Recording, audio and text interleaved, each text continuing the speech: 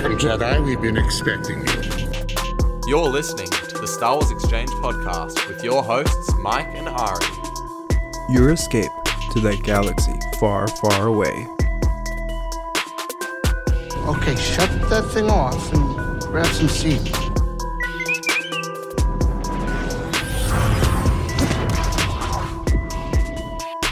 What is going on, everyone, and welcome back to another week of the Star Wars Exchanges and/or After Show. We're here again reviewing episode 11 this week. Wow, another good episode. Just no surprises here, and/or as good as ever. Of course, looking forward to reviewing this one. Mike, though, how are you going this week? I'm doing good. You know, I'm just quarantining because I have COVID, so that's been kind of a strain to worry about. But you know what? Whenever I'm hunkered down, I just watch Star Wars. So I've been doing my Clone Wars chronological marathon because guess what? We talked about it ad nauseum last week. Gunji's coming back. Gunji is coming back to Star Wars. So we talked about it ad nauseum during Mike's Minute last week. So I'm prepping for his return to the fandom conversations, and I'm just rewatching the Clone Wars chronologically.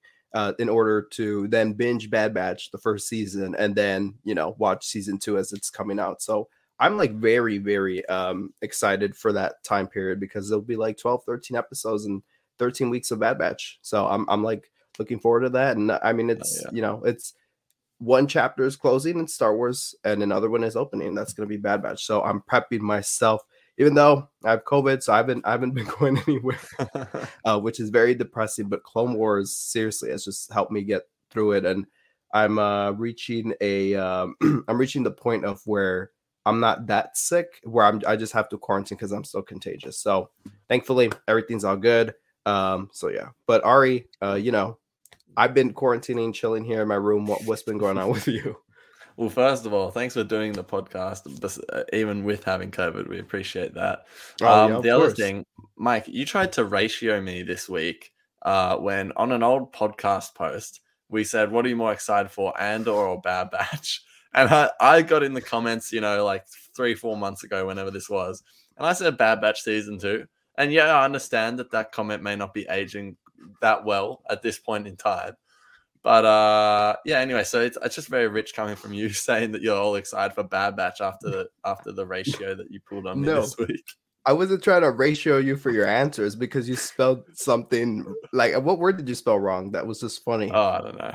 But yeah, right. Oh, was that what it was about? Oh, I misunderstood your whole comment. I did. Actually, I did mean Bad Batch, but it's just look, I'm so into Andor, and that's why we're doing the Andor after show. But I'm just saying it's okay if I like try to ratio you, but I'm also still looking forward to Bad Batch. Like, I didn't say, Bad Batch is gonna suck. But yeah, you've been ratioed. I'm sorry. I said heart to decide, but probably Bad Batch. Heart. It was very hard to decide. H-A-R-T. Yeah, he spelled it like that. Yeah. Anyway, but no, I am doing good. It's been a good week. We're going to summer here in Australia, as I so lovely. I reminded you in a lovely way last week.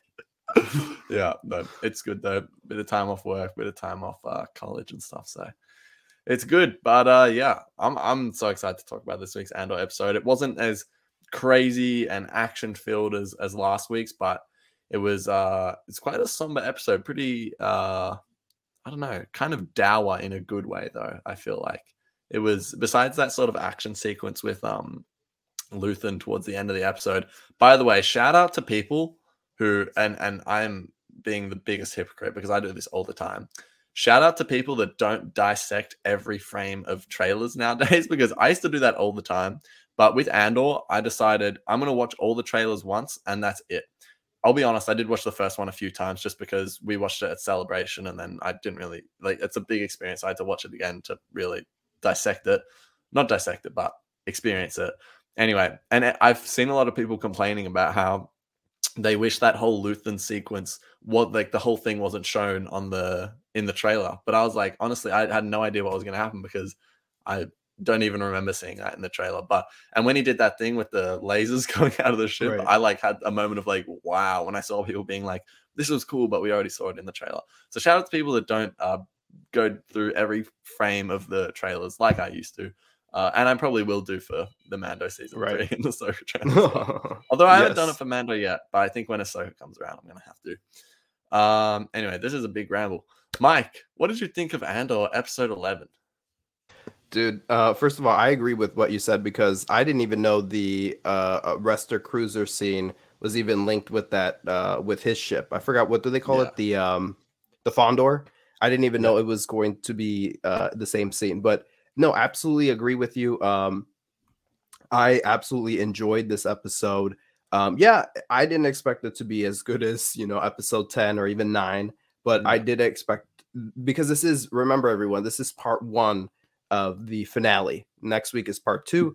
This is part 1, and it's usually how it goes. Go back to Clone Wars or Rebels, and whenever they had those think of Twilight of the Apprentice. We could be on a verge of a Twilight the Apprentice type episode where it's like the first one, it's like, okay, all this running around, cool. It's the setup. It's a very good episode, but it's like it's all this setup. But then the second part's where crap hits the fan, and I think this is absolutely going to happen here. I think this is the case because I mean, there's so much things to be tied up, and I was actually thinking of I forgot the name of the episode, but the episode before Twilight of the Apprentice Part 1. I was thinking more of it in that sense because the Twilight of the Apprentice episodes, I sort of see that as one episode, but I see what you're saying. Anyway, because in that episode previous, it's like all they're doing is like hunting down the spiders on Adelon or whatever it is. But then there is the last scene in that episode and the last scene in this episode, I think parallel actually quite a lot. I haven't even thought about this until now, but like that somber feeling of like the quiet moment before the storm, it feels like. You remember, I think it's like Ezra is like lying on the ground and he sees like the Morai bird, like eerie flying around. Feeling. And it was the same in this. It was like, let's go our separate ways, and then he's just looking out at the ocean. So anyway, just a thought, but yeah, that's a really good thought, and I mean, I totally agree with that too. But yeah, you could view it in that point or view it as part, because I'm with you. I don't even view Spark Rebellion as part 1, part 2. It's like one thing for me. It's one thing, but that's just how the conversations have gone. But anyways, I thought this was a really good episode. I mean, it was tense when it needed to be, and we actually got some funny moments in it. And it's people have been crying all season long. This doesn't feel like Star Wars, and where are the aliens? And then you got this like really funky alien scene in front of you that felt so Star Wars and George Lucas like. So I'm like, okay, this is that was the most camp the show had been yet. Yeah, like the most pulpy it had ever gotten. When he was like, me, let's go to the shippy ship or whatever he was saying. I was like, what the F is happening right now? It felt like we were reading one of the High Republic novels by Daniel Jose Older, like that type of campy almost. You know how it's those moments? But I mean, like it just felt very Star Wars, and I'm like, okay, it's gonna please some people here. But yeah, overall, I was like in it, and unfortunately, we lost Marva this episode, and it got sad, and as Arya said, somber. And it was somber towards the end, and I just felt like the feeling that I got, and this is, I've also, because I've been in quarantine, I've been playing my VR thing, and I played not Fallen Order, Vader Immortal. And there's this moment that happens that you have to like put your hand on a lever and jettison the ship into hyperspace, launch the ship into hyperspace. And it's just this thrilling feeling that you get. And that's exactly the thrilling feeling that I got at the end with Melshi and Cassian, like this bro hug and them going the separate ways. I was like, all right, let's go. Even though it's a very sad moment, I was like, let's go. I was just like, I just felt so amped up. And it was like a very similar feeling of me launching myself into hyperspace. And then the Saul scene with Luthen, which we'll talk about in a bit. Oh my God. I'm so mad that I didn't update this graphic. I'm telling you, I've been very out of it. I didn't update this graphic, but we're gonna keep Andy Serkis around for just all our podcasts in the future. He's just permanently until we find him. Until we find where Kino is and if he's alive. Yeah. But absolutely. I enjoyed this episode. Oh man, just everything. Lots of things to get into. So any final thoughts or any thoughts on the episode? I mean, I agree with you, like with the aliens. I absolutely loved that. And I was thinking, okay, can we finally stop the conversations of Andor doesn't have a lot of aliens? Because I mean, just to ramble about it for 30 seconds here. If you look at the original trilogy, the aliens are treated pretty much the same as they are in this show. They're really background characters outside of maybe Chewie. It's like there's not a lot going on, like at least in A New Hope, because you're on the Death Star. How many aliens do we see on the Death Star? Pretty sure it's 0, right? It's like even on when they do the trench run, how many aliens are fighting in Rogue Squadron or soon to be Rogue Squadron? 0, exactly. So it's like, I don't know. I always thought it was kind of a silly complaint because I'm like, well, if you break it down, it's like, yeah, obviously there's not going to be any aliens in the prison. I remember thinking in the 3-episode premiere, I was like, damn, like there's some really cool aliens in the background here. I don't know. I always thought I understood the complaint, but I was like, yeah. So when this happened, I was like, thank God, let's put that conversation to rest because it's getting a little bit tiresome. Yeah. But yeah, man, so much to like in this episode. I'm just like skimming through it, being like, yeah, the Mon Mothma scenes were fantastic. As you said, Saw Gerrera was so good. We'll get into that. Absolutely loved the Mr. Beast challenge at the start with Cassian and Melshi holding on for dear life. That was good fun. And then yeah, that was the best end to any episode, I think. Even better than it was better than last week's. That was the best end to any episode of the series, I would say. Just like the feelings it evoked. I like went back and rewatched it a few times. I was like, wow, this is so powerful. I love this. I even went back and was going on YouTube looking up like old Melshi scenes in Rogue One and stuff because I was like, I want to see more of this. And man, I found out how he dies in Rogue One, and it's kind of sad. It's like he's trying to save someone on the ground, and then he gets shot like on his shoulder, and then he gets shot in his leg, and then he runs and takes cover. But then he keeps fighting. But then in the next time we see him, he's just passed out on the floor and presumed dead, right? It's just like, oh, damn. Like anyway, Marva. Yeah. Sorry. Too soon. Yeah. That was extremely distasteful, Mike. So sorry. I don't have any taste right now, so. It's true. Also, shout out to B2 just for being awesome. I love that droid so much. B2 emo. But yeah. Let's break it all down. So obviously, yeah, we do start off with Melshi and Andor doing that holding onto the cliff Mr. Beast challenge. But in all seriousness, it was cool to see that, yeah, like they got through that first part, but there's still so much more to go. They're really not even close yet, it feels like. But toward the end of the episode, that moment where Melshi says how many got out and Cassian's like not enough, that moment wouldn't have hit the same if we didn't get this scene at the start. So yeah, I love that, and I love seeing them. The aliens, all that. Yeah, let's talk about this opening sequence with them and them getting away in the old quad jumper. What do you think of it? Okay, so a couple things. I thought Cassian saying quad jumper was the most unreal thing for me because the person that we've heard say it before is Rey, and it's like that quad jumper, and then hearing Cassian say it was so funny. I was like, wow, I mean, we had seen the ship before, I think, earlier in the series, but I just never thought anyone would say it again just because it was that obscure, it felt like. Yeah. And like that opening sequence, like we see a TIE Reaper, and that's like the transport ship for Death Troopers, and I thought that was very interesting. So I've been waiting for my Death Trooper fix here because they were all over in the trailers and we haven't seen them. So like I said, they're gonna next episode, everything's gonna hit the fan and they're gonna be part of that mess. We'll see them, but it was cool to see that. Like again, I'm sure many people did, but I equated the prison to Alcatraz, and it's like those infamous prisoners that escaped, they were never found. So I'm like, oh man, this is pretty cool that like. It's like, I don't know. It's like almost like they were touching in that and be like, look at how these prisoners that escaped this island prison and that, they like actually made it to the shore. And I love that they kept it ominous where we don't know about the other prisoners if they ever even made it to shore. So I'm like, dang, there was a lot of them. And if it's only those two, that's eerie. All those people just escaped to drown. Like how many of them would have rather just lived out their days, doing all that work in that station, rather than just drowning in the ocean. We don't know. Yeah. But it was kind of funny to me seeing Cassian and Melshi run around in those white jumpsuits because I got this like eerie flashback to Boba Fett in his white jumpsuit in the sands of Tatooine in the beginning. Boba Fett. Bum, bum, bum, bum, bum. Yeah, I got I could just hear it in my head. I was just, oh man. Oh yeah. Ari, actually update for anybody that's listened to at the beginning of season 2 or first episode back. Ari update. Ari, why don't you tell him real quick? Yeah, well, after 3 months of contemplation and a lot of motivation from Mike, I have finally watched the Lego Summer Vacation. And it was fun. I'll give you a 10-second review. It was alright. It was pretty funny. I loved the moment where Boba came in on the slave one and the music was like Boba Fett. Bum, bum, bum, bum, bum. Because honestly, it threw me back to the Boba Fett era in a good way, obviously. That era was interesting, but it made me nostalgic in a fun way. But yeah, Lego Summer Vacation was good. Obi-Wan was very funny.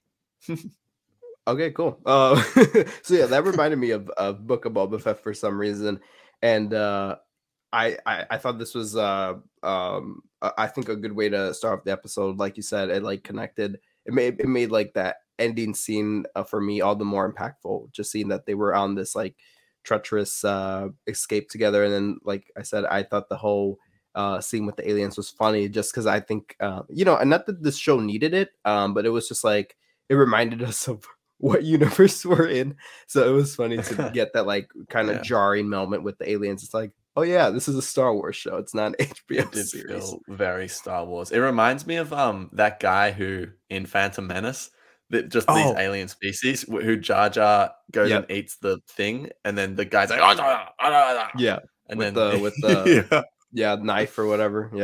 Yeah, remind me of that guy. Anyway, that's my random reference for the week. Okay. But let's talk about what's happening on Ferrix, which we finally have remembered the name of that planet because it's in the episode title, Daughter of Ferrix. So yeah, Marva has passed away off screen, which is a very interesting choice. I kind of like it though. Like, when have we ever seen a Star Wars character die of like old age outside of like Yoda? Obviously, like I can't think of any. So I just thought, okay, kind of interesting that they did that in a good way. And then seeing B2 old, he's real down bad about it, which is not fun to watch. But it was so cute, that scene with Cassian's friend when he agreed to like stay the night with him. I loved that. And yeah, it looks like pretty much to sum it all up, they're gonna hold a funeral for Marva, but that's going to be the trap for Cassian, and so it looks like it's all going to go down on Ferrix in episode 12, the finale. What do you think of the whole Marva situation and what's happening on Ferrix? I thought that it was chilling with Dedra green lighting the funeral, because we all expected like, no, shut this funeral down. We don't want people blockading the streets. We don't want noise. We don't want, we just don't want people gathering together. And it reminded me a lot of Lost Stars, of their burial rituals when the Empire was beginning to talk about it. It reminded me of Lost Stars, where the lead character, one of the lead characters, her name's Sienna Ree, she has to go back and mourn someone in her family, and there's all this ritual stuff that goes into it, and like, the Empire's involved in watching. I feel, if I remember correctly. So it just reminded me of that. I was like, oh, like that's a little like, now they're getting into someone's mourning a loss of someone, communities mourning the loss of Marva, and the Empire's like snooping their noses. And so I thought it was very eerie. And yeah, they just like greenlit the funeral. At least Dedra did, and she's like, no, we gotta watch them. Let's put them on the stage and watch them, from afar. Yeah. So yeah, that was very eerie. I thought the whole brick thing was very interesting. People have said, I've seen on like on social media commentary being like, damn, that's very sad that Cassian is not going to get that. He was turned into dust, but never into molder. So that was into brick, like how they were saying their burial rituals. I'm like, damn, he did turn to dust, and they didn't turn him into a brick. Very sad. But yeah, I thought this all was great. It was. Oh, sorry, did that come off distasteful? I'm just a little bit. Sorry, Cassian. No, it was funny. I was kind of just like, it kind of made me a bit sad, to be honest. Oh, okay, all right. A little sad with a little humor. I get it. Sad moment on the podcast. Anyway, go on. Oh, man. Let's just not talk about the bricks of Ferrix anymore. It's getting me a bit teary-eyed. Let's talk about the daughters of Ferrix, because I thought, we get into Marva's house and look, I am maybe I'm just, I feel like this show, we should have spent a little more time with B2, just because it's I really liked them in the like the first episodes with him and Cassie, and like I absolutely love that. So I feel like we should have seen a bit more of him, or like, even though I thought last week's scenes took away a bit from what was going on at the prison when they were like just going on Ferrex to update us on some things, and they were alluding to Marva's death. So I wasn't all that surprised this week when she died. I was like, oh, they did it. But I just feel like we should have spent more time with B2 somewhere in between, because I felt very sad for him, but everyone was acting like it was the saddest thing ever. Maybe it's just because it's I forgot what the term is, but just because you just watched it, you're like, oh, B2 feels so sorry. Because I do feel sorry for him, but it's just like, I felt like if I had a stronger connection with him, I would have been crying on the floor with him, you know? But yeah. And Marva's death, she very interesting, because I remember one of the last conversations she had with someone was about like not leaving and staying put and like sticking it up to those like Imperial forces type deal. And I was like, yeah, you go, Marva. And now she's, you know, she's be a true rebel. She's a true brick. That's what she is. But yeah, she's a true rebel at heart. Sorry, no more brick jokes. But yeah, I thought that was all really good. And that's what was the other point? By the way, I have to update y'all. So sorry. I will get into this in a second, but there's too many characters here. What's her name? Bix. Last week I said that Bix was out of prison, or was out of captivity, and that she was walking around. Yeah. But I got hold on. Because I was like, did I hear that from Mike or someone else? But when I was like, hold on. I definitely heard someone tell me she was out of prison, but don't yell. Here she is in prison. Look, I got as a person of color, I do this sometimes. I get my people of color confused, and I thought for some reason my head went off that it was like, oh, it's Bix, and it wasn't Bix. It was what's Vel's girl. Vel's the one that stood back on Adani. Yeah. Cinta. Yes, let me write that down. Cinta. It was Cinta that was on Ferrex. So instead of Bix, it was just a cutaway moment that I was like, oh, Bix is out of prison. No, she's not. Yeah, she is not. Yeah. Sorry. I apologize. Speaking of Bix, she does get a scene, and man, it's just, I don't know who's playing this character, but what a beautiful acting performance that is from her in the saddest way. But she is. When the guy, the Imperial, was like, oh, or else, and if I feel like you're not telling me the truth, we're gonna bring back Dr. So-and-so. And I was like, please no. Like, that's how good the performance was, that I was like, don't put this girl through anything more. Like, I don't think she could take it. Like, it's just, it's horrible. But hopefully, I want to see Bix have like actually, you know what would be great? I don't know if they want to kill Dedra off, but I would love to see Bix kill Dedra in the next episode, honestly. Like, how powerful would that moment be? Anyway, I can see Bix doing some messed up shit to Dedra. Oh, for God's sakes. Anyway. Oh, actually, they say that word in this show. They say that word in this show once, so we're allowed to say it once on the podcast in our run. But I don't know if you dropped that word there. You covered it very well, but there we go. No, I covered it. Anyway, okay. We like to keep, for those wondering, we just like to keep it G-rated. Star Wars is for kids, so should our podcast, just for those wondering. Anyway, let's talk about Vel, because Vel and Mon Mothma have a very interesting sort of arc, I guess, this episode. Vel is sort of just like done with Luthen's crap. She's sort of just like, I need to talk to him, so-and-so, and I don't know what the name of the character is, but the one running the shop is just like, you'll speak to him when you'll speak to him, and that's not now, sort of. And I was kind of feeling Vel's energy of like, just no, like I don't have time for this, like this game that they play where it's like, oh, would you like to buy this, or like, you know, whatever it is. Right. I mean, to be fair, I loved in the scene later with Luthen, this is jumping ahead, but the way the girl from the shop and Luthen were talking when he was over the planet, and he's like, oh, like, is it too late to purchase that item? And oh no, another bidders, or like just the mixed messaging there. It's kind of hard to keep up with, but it's a bit of fun, I will admit. You were confused too at that point.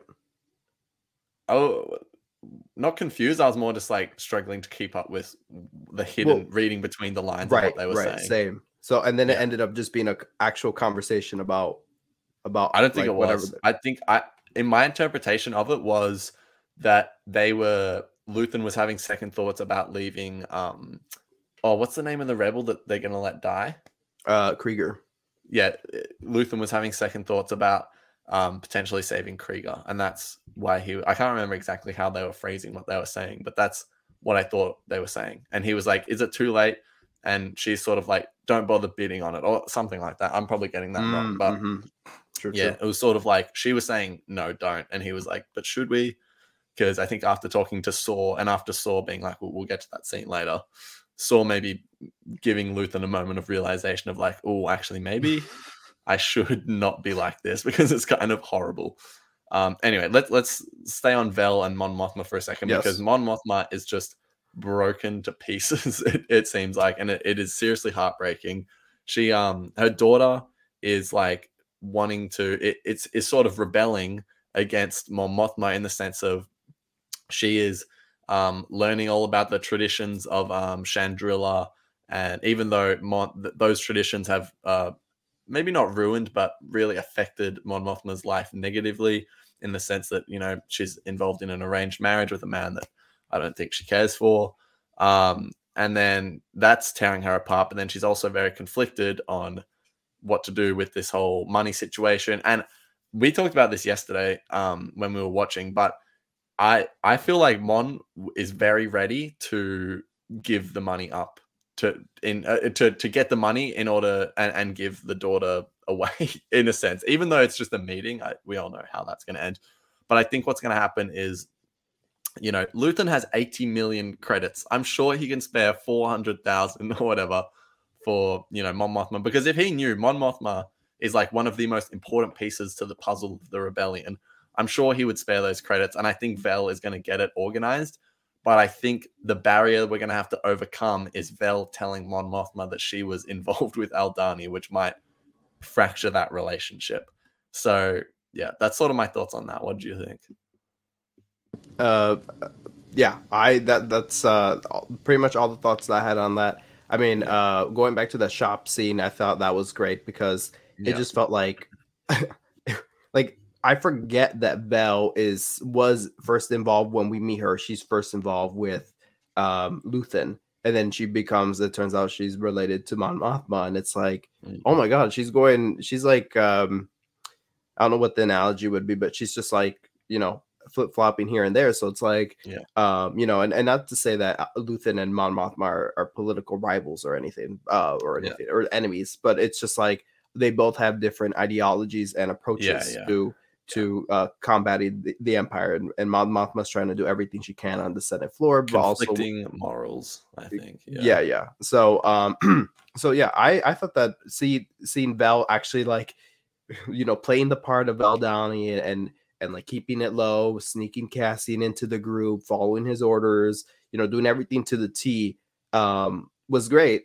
And then she's coming here, and he's like, oh, you're so lucky he's not here, because you wouldn't know what he'd do to you right now. Look, coming to his, basically to his house, to his, you know, to his front, because you're not, you know, code is don't come unless you're called. So I thought that scene was pretty tense, and I was just curious where it was going to go. But we got some cool Easter eggs that Ari and I were pointing out yesterday. There was the Jedi Temple guard mask now. Oh yeah, in the collection. I was actually doing some research. I think it might have been in a previous episode. I need to get a more concrete answer. But I think, anyway, we were looking at that, and I was like to Mike, have we seen that Jedi Temple mask before? And he was like, no. And I didn't think it was, but I think it might have been. I don't know. That shop is just full of everything. And I know we've already seen them, but those like concrete slab things with the mortis hand symbols from Rebels, love those so much, because I feel like we got a closer look at them in this episode, and I was like, that's epic. That's sick. And I was going crazy because I thought I saw a Mayan calendar in there, and that belonged to the Austoin, or it belonged to, I guess, my ancestors of the Aztecs of Mexico before we were conquered by Spain. But they had like the calendar there, but I guess in like Star Wars style, and we were like analyzing it, and it looked like the people from Zeffo, the Zeffo people.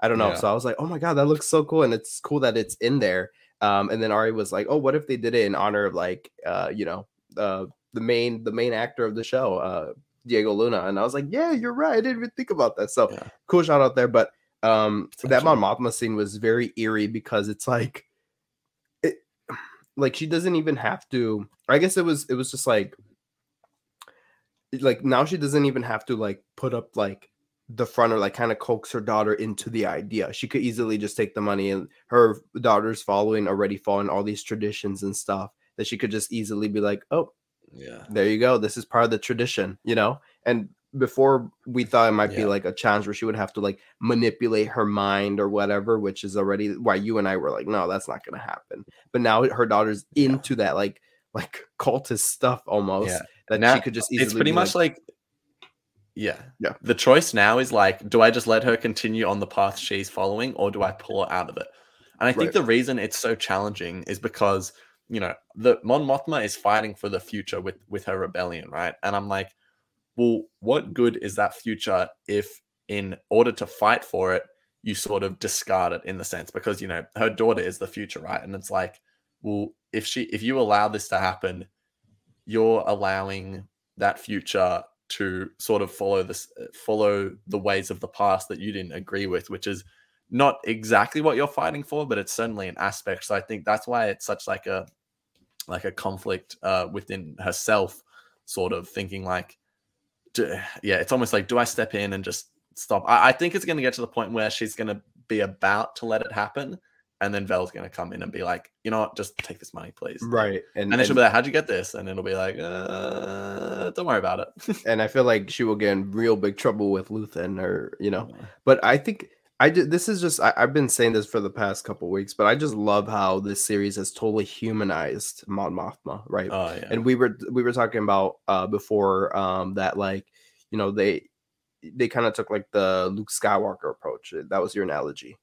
They kind of like took that Luke Skywalker approach where we're starting to see all the flaws, and you're like, I didn't want to see that, but now that I see it, it's like, oh wow, it's, you know, So I actually really like that this week it furthered that, and they went into like, we've been hearing about she like taking funds out and, you know, switching bank accounts and all this stuff, but now we're actually seeing how much it's affected her, and she's like, now they're watching, and you just see her crying. And I saw someone on Twitter being like, as well, like, right. Yeah. And I saw someone on Twitter being like, what if while Andor is supposed to finish, you know, with the second season, what if they did a Mon Mothma spin-off series just taking place during the events of the original trilogy? And I was like, I would be so down doing one season with that.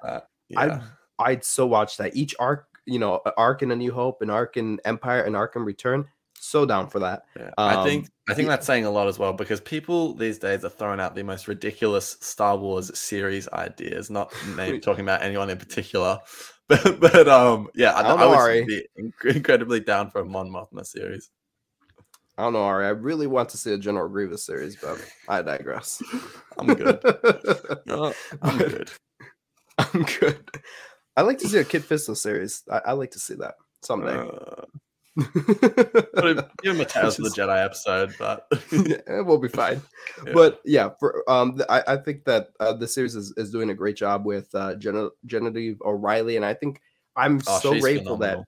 That George Lucas like got her in Revenge of the Sith, and even though that scene's been deleted, it's just been canonized, right?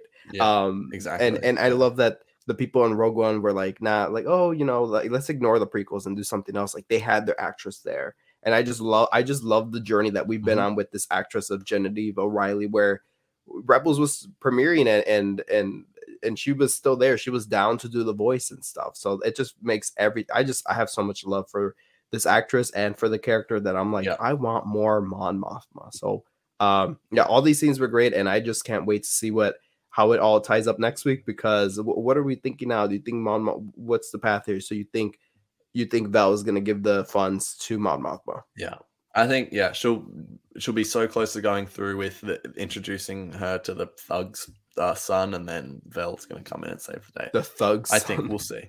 I forgot his name, but something we forgot to talk about actually we haven't even got there with Cassian yet, so it's all good.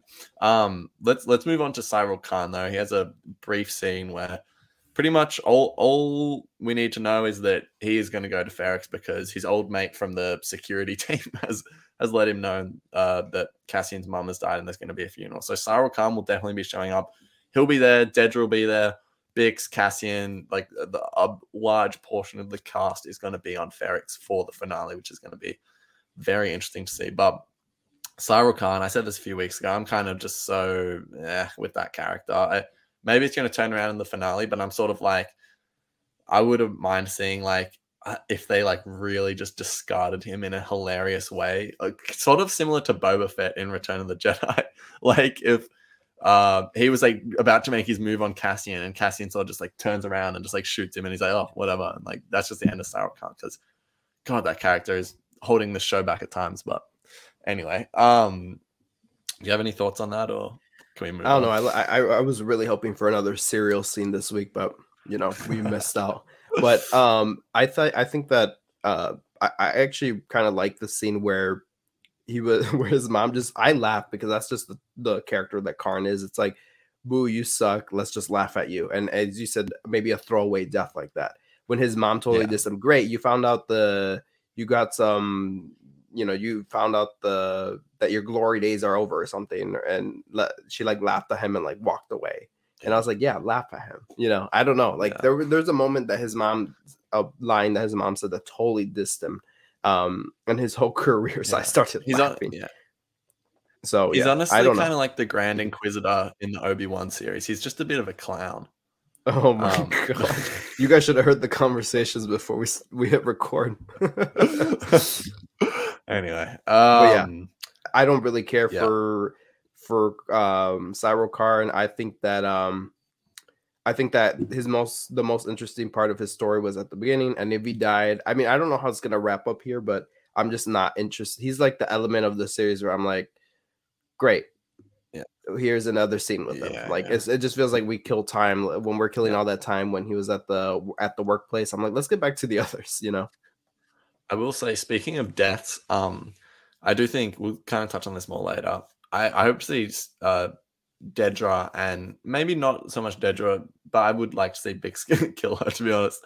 And Dedra and Cyril, I think it would be good if both of them can die. I really hope Luthen stays on for season 2.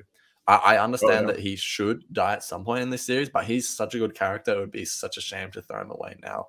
I think you got to give him at least another half of a season. Like you can kill him halfway through the next season or something like that. But let's talk about Cassian for a second, because he goes into his old apartment on Space Florida, as people are calling it, and I'm confused about the living. Yeah, I'm confused about the living situation. Like he's gone in, all his stuff is still there, but then some couple are sleeping on the bed. It's very confusing, but he's still got all his credits, his blaster, and of course Nemik's manifesto in a little safe on the top of one of the shelves. So hopefully we hear some more of Nemik's manifesto, or even just to know that he's he's still like listening and reading and engaging with that.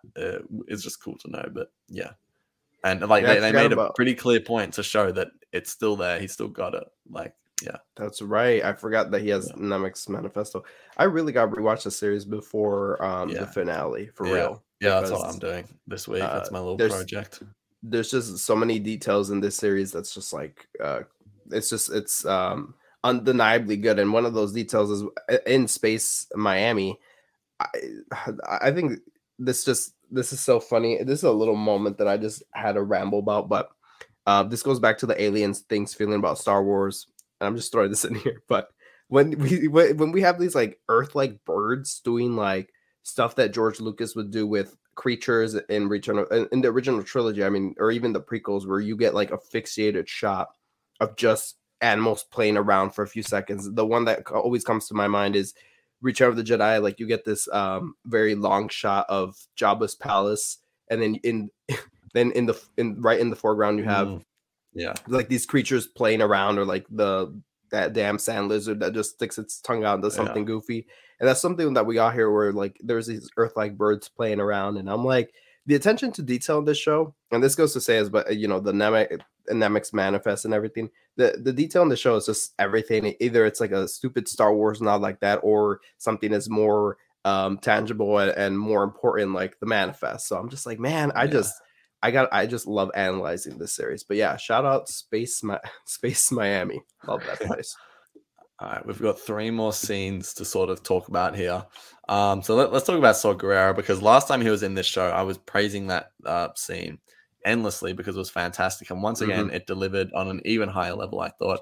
I was talking to Mike yesterday. I really didn't like Forrest Whitaker's portrayal of Saw in Rogue One. I thought it was extremely intense and a bit camp, but also not. It was just obviously Star Wars is camp, but I thought in that moment it was kind of strange. Anyway, point is, I'm absolutely loving him in this series. Pretty much everything Saw Gerrera is in besides Rogue One, I really love him in. Like even in Rebels, I thought he was great. But it's starting to. I'm excited to rewatch Rogue One after the series because I think I'll see that performance differently and it'll make more sense in my head. But anyways, this was a fantastic scene. Luthen is sort of he's struggling to show trust in anyone. We already sort of know that about him though, and he's sort of showing that to Saw that like I've got people everywhere, and he has to. I mean, he does have to trust Saw here because he tells him, "Well, I've got someone in the ISB. He's told me that." If like this operation is not going to work, I forgot the name again, but if you join them, you're just going to die as well. So don't join them. And he's like, how do you know I won't tell him? And he's like, I don't. And then that scene where he's like, Saw goes for the greater good or something like that. And Luthen's like, yeah, you can call whatever you want. And Saw's like, let's call it war. Yeah, right. I was like, wow, I just got chills thinking about that. But yeah. And that echoes his scene in Rebels where he's like, we're fighting a war that the rebellion doesn't even. Oh no, Ezra says that where he's like, we're fighting a war that the rebellion doesn't even know that or say that exists yet. In his conversations with Saw, if I remember correctly, and it's just like Saw. I think Saw is always ahead of the game. Where even where we meet him in Clone Wars, he's like, he's just always ahead of his enemy and stuff. And I mean, he was ahead of the Separatists then. And then he becomes ahead of the Empire now. And so it's just like, I think that this whole sequence was very, first of all, very tense. And I think that you were saying about Saw's, or the Forrest's performance in Rogue One. I think that we got a fraction of that in here, or a fraction of it, where I think we saw a glimmer into Saw's craziness because it's like, Luthen was like, you see how you are now? That's how the ISB would be if they found out. And it's like, oh my God, that is crazy. So I absolutely also love, like, this is just a retrospective thing, but I love that each time we meet Saw, we kind of meet a different Saw. Like there's one that's in the thick of battle, getting Wookiees. Then it's just always a different mindset, but on like a similar, like I'm just on. He knows they're all in very different time periods as well. Like Bad Batch is right after the Clone Wars. Clone Wars is during the Clone Wars. As well. Fallen Order is 5 years into the Empire. This is 15 years into the Empire. Rebels is like a year or two before Rogue One, and then Rogue One, obviously, it's like he's really spread himself out. He really has, and he's fighting for the cause. And I'm very curious as to in Rebels time, like I think he'll pop up in season 2, don't you think, Saw? Yeah, I'm sure. Yeah, so I can't wait to see how different he looks and acts then. But I thought, and that whole scene, oh my God! But when Luthen, he's like, oh, I bet you. Saul's like, I bet you have people here, huh? He's like, yeah, I do. It's 2 tubes. He just throws 2 tubes, his best buddy under the freaking. I loved that so much because we know that those two are like close or something like that. At least we see it in Rebels and a bit in Rogue One. I just loved how 2 Tubes kind of like defended himself. He's like, no, like he's lying. Like I'm your brother. Kind of like he didn't say that, but that was kind of the energy I was feeling. I was like, I loved the brotherly bonds in this episode from both Melshi and Cassian and 2 Tubes and Saw, which is something I didn't know I needed. I didn't see it coming, but I absolutely loved the moment that it happened. It was hilarious. Yeah.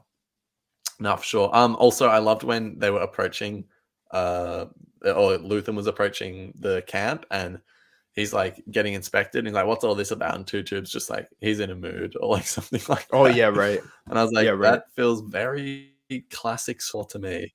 But yeah, that was a fantastic scene. And then we kind of touched on it. Okay. Did it feel like to you though that did you for a second believe it was 2 Tubes?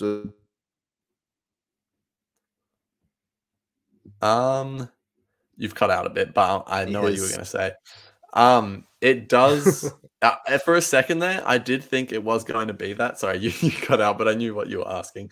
For a second there, I did think it, but then like as soon as like Two Tubes reacted the way he did, I was like, "There's no way, Okay. But they got me like I went back to that scene. Right, I went back to that intro scene with them where he was like, "Oh, Saul's in a mood today."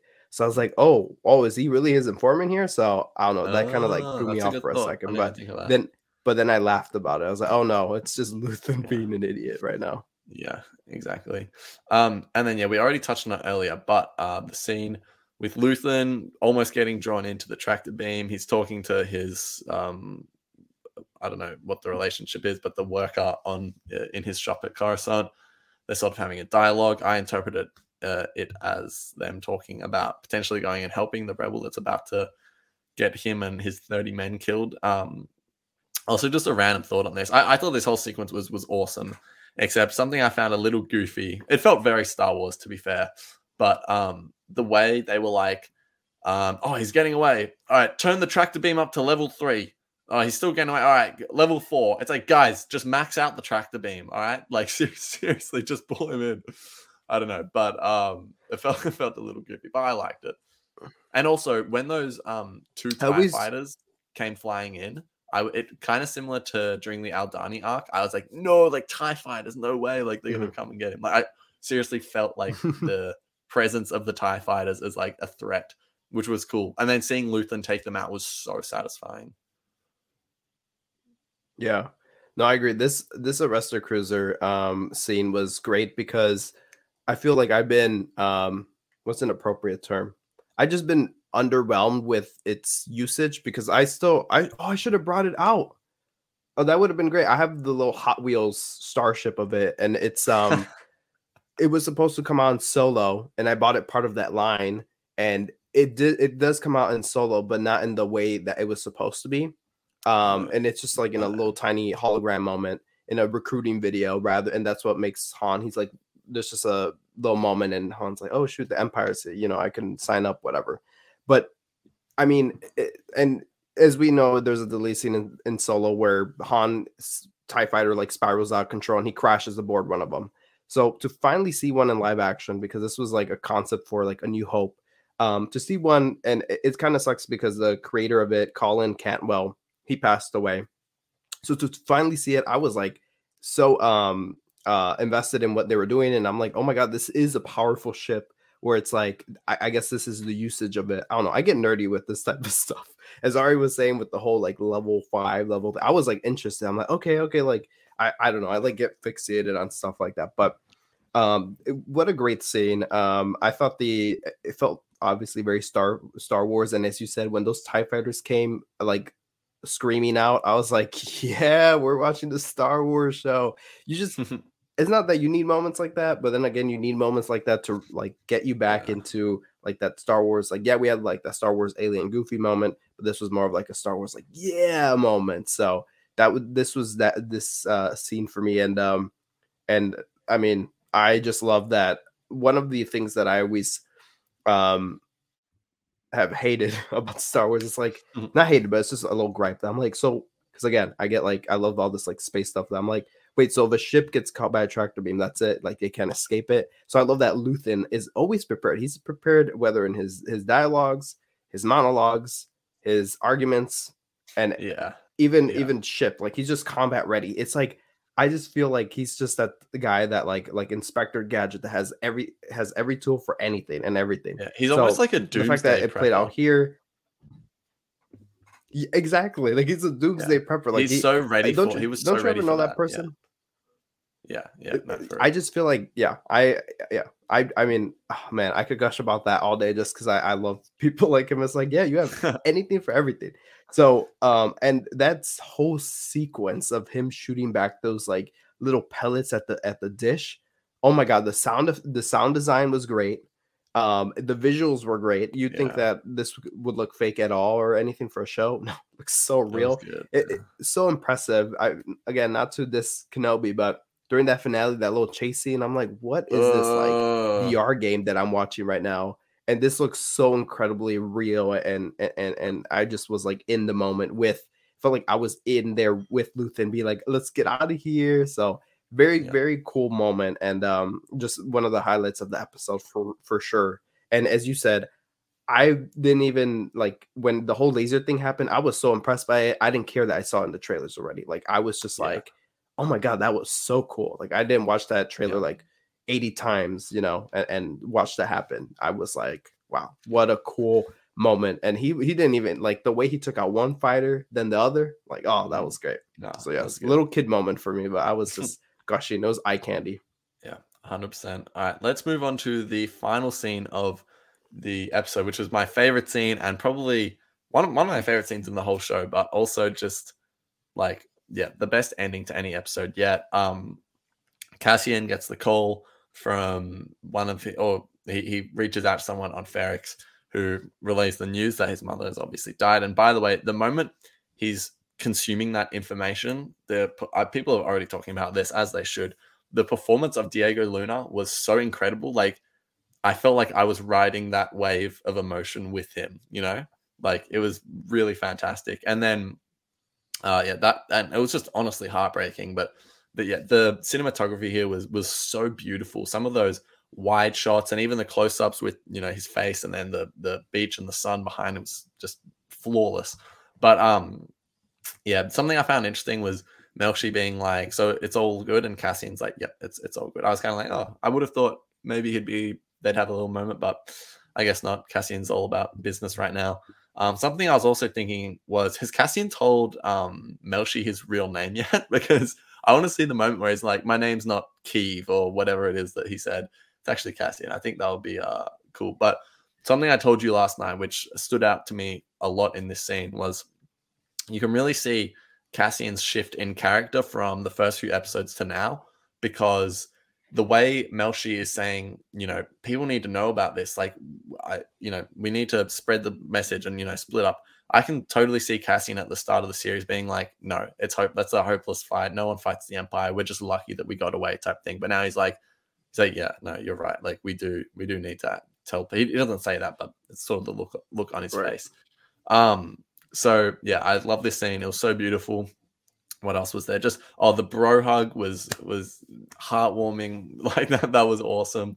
And then yeah, that final shot. Obviously, people are drawing all sorts of parallels to Rogue One, and as they should. But so beautiful, so beautiful. Yeah. But yeah, and the way he says. Sorry, my last point. The way he says, "Oh, mother, tell her that she would have been proud of me as well." That is just gut wrenching. Really good writing though. But yeah, and I think. And as you said, that linkage to Rogue One of Jyn Erso being like, my father would, or your father, when he says your father would have been proud of you. It's like, oh man. Yeah. So I absolutely love that. But I like absolutely love that bro hug, because in Star Wars, it's always like, until next time, or may the force be with you. And it was like, it felt like a real moment. And I was like, yes, I love this like genuineness in Star Wars, where it's not like, you know, may the force be with you. It's like, it was a proper human embrace, you know? Exactly. So and this, the whole visuals at the end here, I'm like, yeah, you know, Niamos has been a vibrant place where we can dance and whatever, and get caught by scout or shore troopers or whatever they call us. But you know, this whole sequence of him coming back to, this is why I think the whole few episodes were very important. You know, it's like we had to have like this connection to Ferrix and the characters there, and that one guy that like initially helped out Cassian, and going back to him, and you know, Cassian trying to relay that message. I was like, oh man, that sucks. Because the entire time I'm like, Marva's dead, Cassian. I wonder who's gonna tell him, how he's gonna find out. Yeah. And the way they brought it back, like through his initial escape, I was like, okay, that's great. So yeah, I thought this all around was really good, and I'm like, it, as you said, it like shows you how much Cassian has changed, but it's also like it's also not to the point where he changes, where it's like he becomes, because he has his own arc in Rogue One, so it's like they're respecting that by like, oh, he didn't tell Melchi about his mom, because it's like, you know, he's still very, you know, to himself, lone wolf energy. Where it's like, you know, and I think Marva's death is even going to further that narrative, you know, that pursuit of just him being by himself. So, yeah, all in all, very good ending, very good episode. 100%. And let's give the overall ratings and just briefly say just one wild prediction for the next episode and how long we think the episode's going to go for. Exactly. How it's going to show up on Disney Plus. We did this for Obi-Wan and I got it right. So I'm going to try 2 for 2 for Star Wars series this year. But yeah, you go first. Okay. So runtime is going to be 57 minutes, locking in my answer. And one crazy prediction. It's not as before it would be the easy answer would be cameos or something. But I think, I actually think Cassie might kill Luthen. I don't know. I'm just gonna throw that out there. Do I really believe in it? No, but I'm gonna throw it out there as a prediction. But you can claim it next week if I can claim it next week if I'm right. I could claim it. And overall rating. I like that. You like that? It's a crazy prediction. Do I think it's gonna happen? Probably not, but it's a prediction. Do I? And the overall rating for this episode, I would probably go an 8 out of 10. A solid 8 out of 10. Okay. Yeah, I'm gonna say for this episode, 9 out of 10. Really, really loved it. And runtime for next week. I already said this to Mike yesterday, 63 minutes. I'm locking it in. It's going to be the longest episode yet. So yeah, we'll see next week. When it's 63 minutes, everyone will be, all right, we should just ask you every week. And I'll say, yes, you should. Oh my God. Anyway, my wild prediction, I don't know if this is wild, but I said it during the episode. I'll just double down on it. I think Bix is going to kill Dedra. So okay. Yeah, and I want to correct that's what I'm hoping for, almost. Very well, and I want to correct my answer. I gave this episode an 8.5, not an 8. I don't know why I said 8. It's the COVID in me. I'm sorry, y'all. But I like that prediction. 8.5, by the way, for the record. Let the record show. Yeah. But that's a pretty crazy prediction. And you know what's also crazy is that you can subscribe to this YouTube channel right now for free. Yeah, and also you can subscribe on Apple Podcasts, Spotify. Make sure to rate us on those 2 platforms because it helps us get to more people, and we want more people to join us for the Andor finale. And also for YouTube, give us a thumbs up because, again, same concept, helps us get to more people. So please do so. Yeah. We've been enjoying Andor a lot, and we've been enjoying it talking to you guys. So we have 1 episode left of season 1 of Andor, and man, we're gonna have to take a break for a while of talking Andor. So I'm very freaking upset about it. Like, I'm gonna be sad not having Andor. So, by the way, Andor Standy will be back. Just he's in another room right now quarantining as well, so he'll be back. But sure. Ari, any last thoughts on Andor? And well, I mean, just reiterate what you said. You guys know how the algorithms work. We'd appreciate you guys helping us out. We have. I know people might be thinking usually we do the live streams for the finales of these shows, but to be TBD on that, to be decided. We're not 100% sure yet, depending on a few different things. But yeah, stay tuned. Obviously, we'll do coverage. Hopefully not locked in, but we should get Parks on board as well for that as well. So that'll be fun. Follow our podcast page at the SW Exchange for all updates regarding our plans, and just, it's just a fun page to follow. So why wouldn't you? Right. But also, follow me at Star Wars_Exchange on Instagram. Where can people follow you, Mike? all_Star Wars, and enjoy the Thanksgiving holiday that's coming up next week. It's all Americans have fun. That's right. Sorry, sorry. I'm sorry if you're in America. Enjoy your Thanksgiving holiday. But seriously, 1 episode left of Andor. Let's make it good, y'all. Let's make it good. Yeah, things are gonna hit the fan. So, yes. All right. And that's it. Well, thanks for watching and listening and all that. Appreciate you guys. We'll see you next week. May the Force be with you. Catch you later. Adios.